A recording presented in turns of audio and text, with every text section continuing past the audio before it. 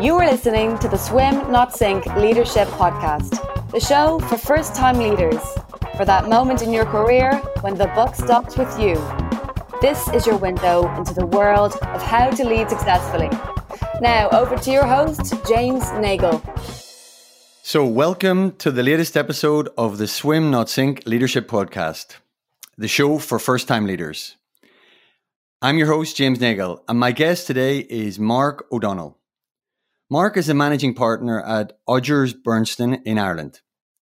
There's two parts to his job. He specialises in the search and appointment of senior leaders, and he assists clients to assess and develop their talent. He's the author of a book on succession planning and guest lectures at the Smurfit Business School at University College Dublin. So it's my pleasure to introduce Mark O'Donnell. Hi, Mark. Hi, James. How are you? So, Mark, you have done it all. You know, you've been a headhunter for many years. You've written the book, as I mentioned, and now you've done your own transition because in the last 12 months, you've taken over the lead role at Odgers. So how has that changed your attitude to the challenges facing the first-time leaders that you deal with? I suppose I've walked the walk really myself, which I think gives me more credibility and overall experience when I'm talking to first-time leaders and the clients who are engaging me to assist first-time leaders. A couple of things really stood out for me in my transition. For example, one of them was the importance of the person you're taking over from, whether they're staying in the business or they're maybe going up to board level, or even if they're leaving the business, just how they can help your transition into the new role, not just from a practical point of view, such as this is how I do this and this is how I do that and this is how we run the finances, etc., but really more the nuances. And certainly in my case, the person I took over from is still in the business, leading our board practice, and he's been fantastic to smooth my transition in that he's made it subtle but clear that there is a new leader and he's fully supportive of it. And you've been at Odgers and before that Amrup for a while, and you were at the top table, but now you're sitting in the hot seat. So where are you spending your time differently than before?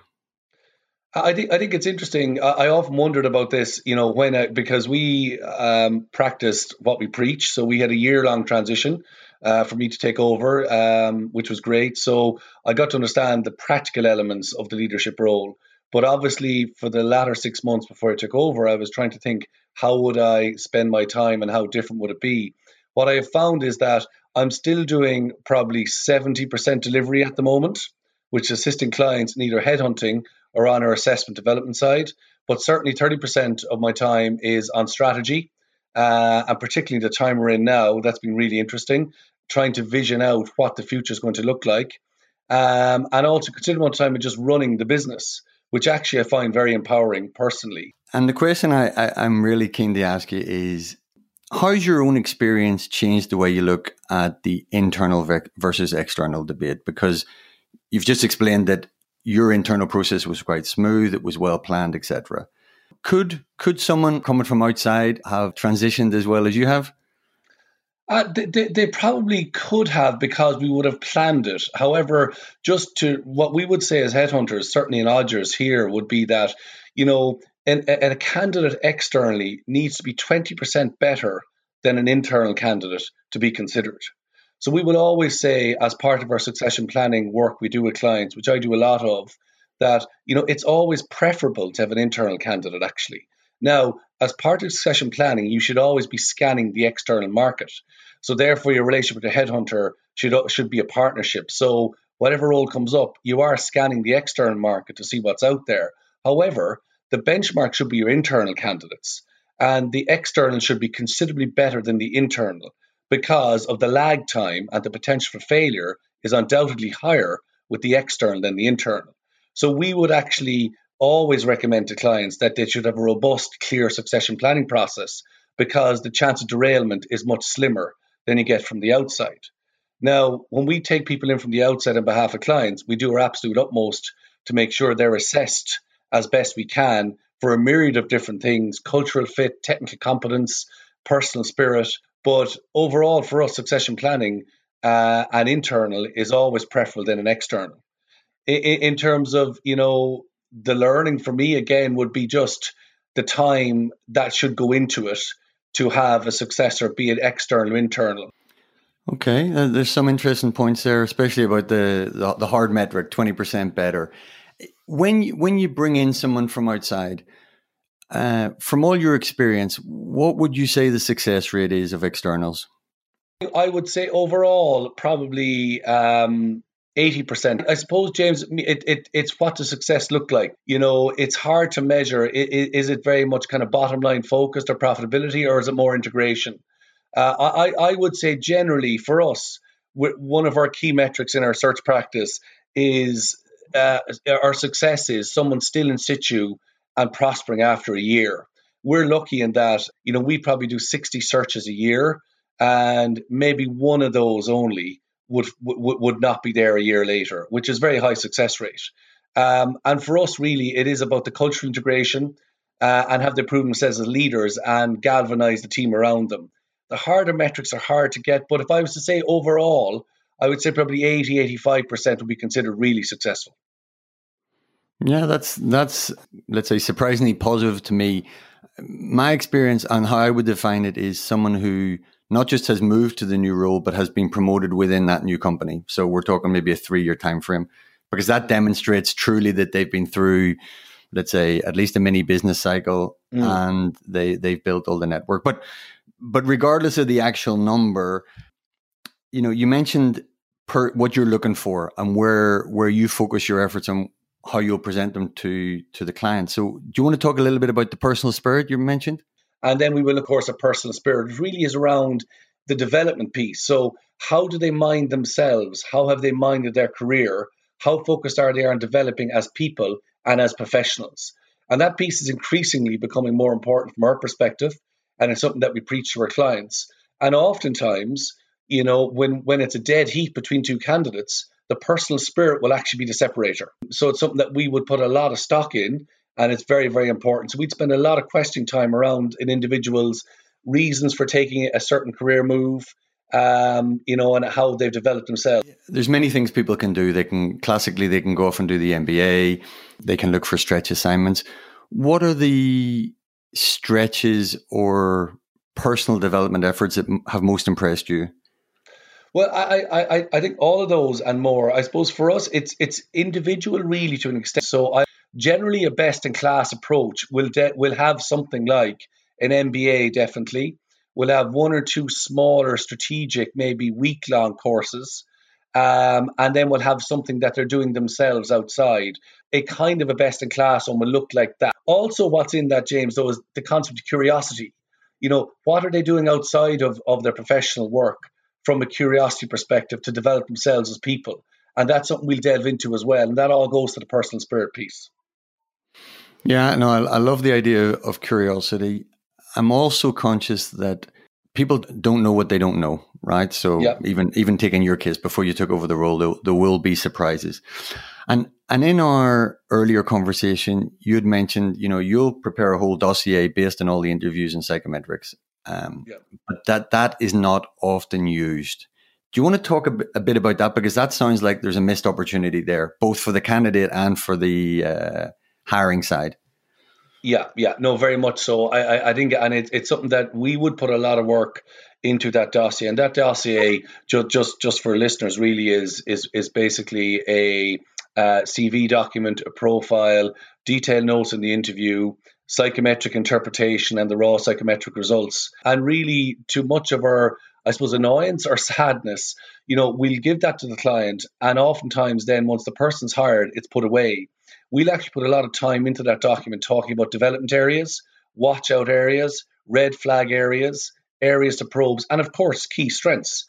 So really what we then try and do is, as part of our overall service, is we try and say, look, you've picked your person, take this document now, make it a live document and make it a personal development plan for the onboarding process. So for 6 months, use the data that we have, which you've paid for, both our time and efforts, and we've worked with you on it, and use it going forward. So unfortunately, not a lot of people use it. Is that available to the candidate? Because the interesting thing is there's an element of people are too polite, or they're just happy to get the job and they don't necessarily want to look backwards. But as you said, there's derailers, there's potential, limiting areas. It would be great if the candidate themselves knew what those were. So do they have access to that file or not? Well, I think when you talk about personal spirit, the good candidates will always ask, right? So they will always ask for the data. Can you help me with? Can you give me a view of what it was? So first of all, the good ones will always do that, and I would always encourage candidates to do that, because even if you're unsuccessful, you'll learn from it, and that's really where the value will come. If you're unsuccessful, if you're successful, the good ones will immediately say, "Look, can I get sight of it? Can I talk to you about it?" To answer your question, yes, they do. I mean, our own view ethically here is that if someone commits their time and effort to do a psychometric assessment, we owe them, and we're bound to give them an interpretation of that assessment. Now, it'll depend on the client, however, what exactly we will give them. And as I said, the better ones will then want to dig in further with me in relation to the output. Now, what I will generally do is I will talk about the output in terms of their development needs, as opposed to why they didn't get the job, because other factors come into play there. Yeah, so I think that's maybe the key takeout of the whole conversation for a candidate who wants to succeed. It's to ask for that, and the good ones, and to know that the good ones do. They always do. They always do. So that's from the candidate side. From the recruiter side, I mean, they have engaged you, so they're willing to spend the money, they're willing to invest, they know the importance. What are the reasons why they don't actively use that to, as you say, prepare the development plan and really help someone at what is such a high stakes move? I think time and effort, truthfully, is probably the reason, James. It's a kind of a case of, we've got the job done, we've hired the guy or girl, she's starting in 3 months, kind of, put your hands together and we move on. And then, probably 3 or 4 weeks before the person's due to start, the onboarding team within the HR team cranks up and sends stuff out and gets some data back in and thinks of an onboarding plan. So that tends to be, and the disconnect can happen, particularly larger clients with big HR departments, that the talent acquisition team, or when we're dealing with very senior hires, the most senior HR director will have the job done. He or she has moved on to something else, and the onboarding team doesn't really connect back up. So they may not even know how the person came in, even if it's CEO level. Some of our better clients will be very sure to make sure that it's used. But overall, disconnection, kind of job done, and other things to do, I would say. So maybe to tie together what the good companies do and what you've also experienced yourself in terms of when a move and a promotion works well, what would be the key elements? Maybe talking from your own personal case first. I think the key lesson for me is just time and effort and planning. So, and that would equate to any of our clients on the internal candidate side is, identifying, in my case, it was identified as someone who's going to take over. We had a year-long plan. I would have met with Damien, who was our previous managing partner, once a month for 2 hours. And we had a specific conversation about taking over, and then just being conscious of learning as you go about how the business runs and how the job is done. So really time and effort and planning. And that would equate to our clients as well. I mean, the thing that the clients need to do, though, is the identification, James, and that shouldn't be, brushed over, is constantly looking at your internal talent landscape. And that's something that isn't done enough at all. So really is constantly looking, and looking 3 years out, is that individual who are identifying as high potential now, is he or she potentially be CEO or CFO or marketing director or whatever the role is? How far away are they, and what are we doing to develop them? And looking at that every 6 months. When you take over the new job, you're expected to bring new thinking. And when you described your own transition plan, it was quite internal. Yeah. What were the things or the supports you had to get you thinking, to give you an outside perspective, so that you were not just CMAs, because that's rarely acceptable? Yeah. What were the stimulations you had to give you the fresh thinking, to challenge what was currently being done, et cetera, which by nature, the existing person finds hard to do? Yeah. No, I was very lucky, James. By nature of, I suppose, the work we do, I've got a huge network. And I was very lucky. So I suppose, and I'm curious anyway myself. So I was kind of buzzed and engaged about taking over and kind of imagining what we would do and what we could do differently. So really, I was motivated to seek out what other firms were doing and what's coming down the track in our overall business and professional services at large. And then also I was lucky enough, my network includes people like Brendan Jennings, who would have been former CEO of Deloitte here, and people like that. So I would have reached out to them and met them and said, how do they do it? What are they doing? What do they see coming? So I really would have used my network to put myself in the kind of leader's shoes. Now, I'm sure some of the listeners are listening to you and go, my God, he had a 1-year lead in. Yes. that is really the ideal. Yeah. If you had to compress it and you had to look at what are the supports which helped your own personal ranking, because everyone will have a different opinion on this. I think probably the ranking in this order, probably the sitting with the previous managing partner was probably number 1. I think number 2 was probably the support of the other leaders in the business, in that it was made known to them I was taking over. And then the third thing would be my coaching. So I have a fantastic coach, absolutely amazing lady. And she's someone who really helped, particularly. So I would have reached out to her in my career probably 3 to 4 times, where I would have had probably 6 to 8 sessions. And this particular series of sessions was 6 months prior to me taking over, was really, how am I going to manage myself? What am I going to do differently? How am I going to rebadge myself, for want of a better word, internally, and to a lesser extent externally? And then the fourth piece would have been the external networks. I think that was very valuable as well. Great. I really like the rebadging idea, especially when you're an internal. Yes. So if I talked to the other partners in Odgers and said, how has Mark differed from the man he is today than he was maybe 2 years ago? They would probably say I've got more reflective, more rounded in my thinking. I would think would be the 2 things. And, the reflective piece comes from, I think when you're a partner with your own service line, own P&L, you can keep going and be energetic, and you can be very instinctive. I think what I've been trying to do is step back and look and learn and kind of strategize. Okay. And maybe that's a harder question. Maybe I'll ask you the more direct one, which is in your control, which is when you were working with your coach and you identified the need that you needed to rebadge, it couldn't be the same. Of the things which you identified then, how good have you been at doing what you said you would do back, 6-9 months ago? Yeah, I've been good, but she's been very good at holding me to account as well. So, what I asked her this time was that I want her to be a coach and also a mentor. And, the difference, as we both know, really is the coach will hold the mirror up, really, whereas the mentor will be a bit more directive. So I asked her, I want her to keep me on track. So I want her to quasi be a mentor as well. So that's definitely helped. But I've been quite successful, to be honest with you. So that reflective piece was something I wanted to work on. That being more strategic piece was something I wanted to work on. And that's even things like, she started me doing meditation and taking some time out. And that's been very, very useful. I would say for my implementation, what I said I'd do, I'm 90% there. It's always a work in progress. And, I'm going to check back in with her again at the end of the year. From my side, the 2 big things I've taken out are, number 1, your comment that the smart people ask for it. And that can be in any area. They're the proactive ones. And I really would underline that one. And the second one was curiosity. Curiosity, because when you've got the curiosity, it gives you all the ideas, it generates and it energizes. Is there anything else in terms of an advice point either to clients or to candidates in terms of what you advise them when they're making the transition? So what I would say to clients is plan.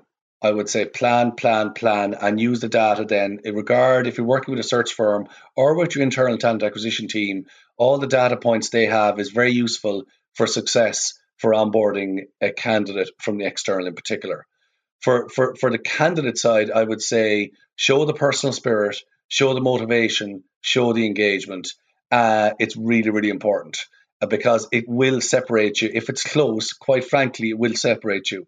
I cannot tell you how many times I've sat with clients at the most senior level where they said, you know what, we'll give it to Mary because, you know what, she wanted it more. Absolutely. I've been on the other side where they said you didn't look like you wanted it enough. So yeah, and it's important. But what will build to that picture, it's not just saying I want the job. What will build to that picture is the things like personal spirit, why you want it, your career journey, how much time you put into yourself, the development. So that piece is very important to pull out and to accentuate. Perfect. Mark, thanks very much for your time. No problem, James. Thanks very much. Anytime. You've been listening to the Swim Not Sink Leadership Podcast. Subscribe at swimnotsink.com/podcast.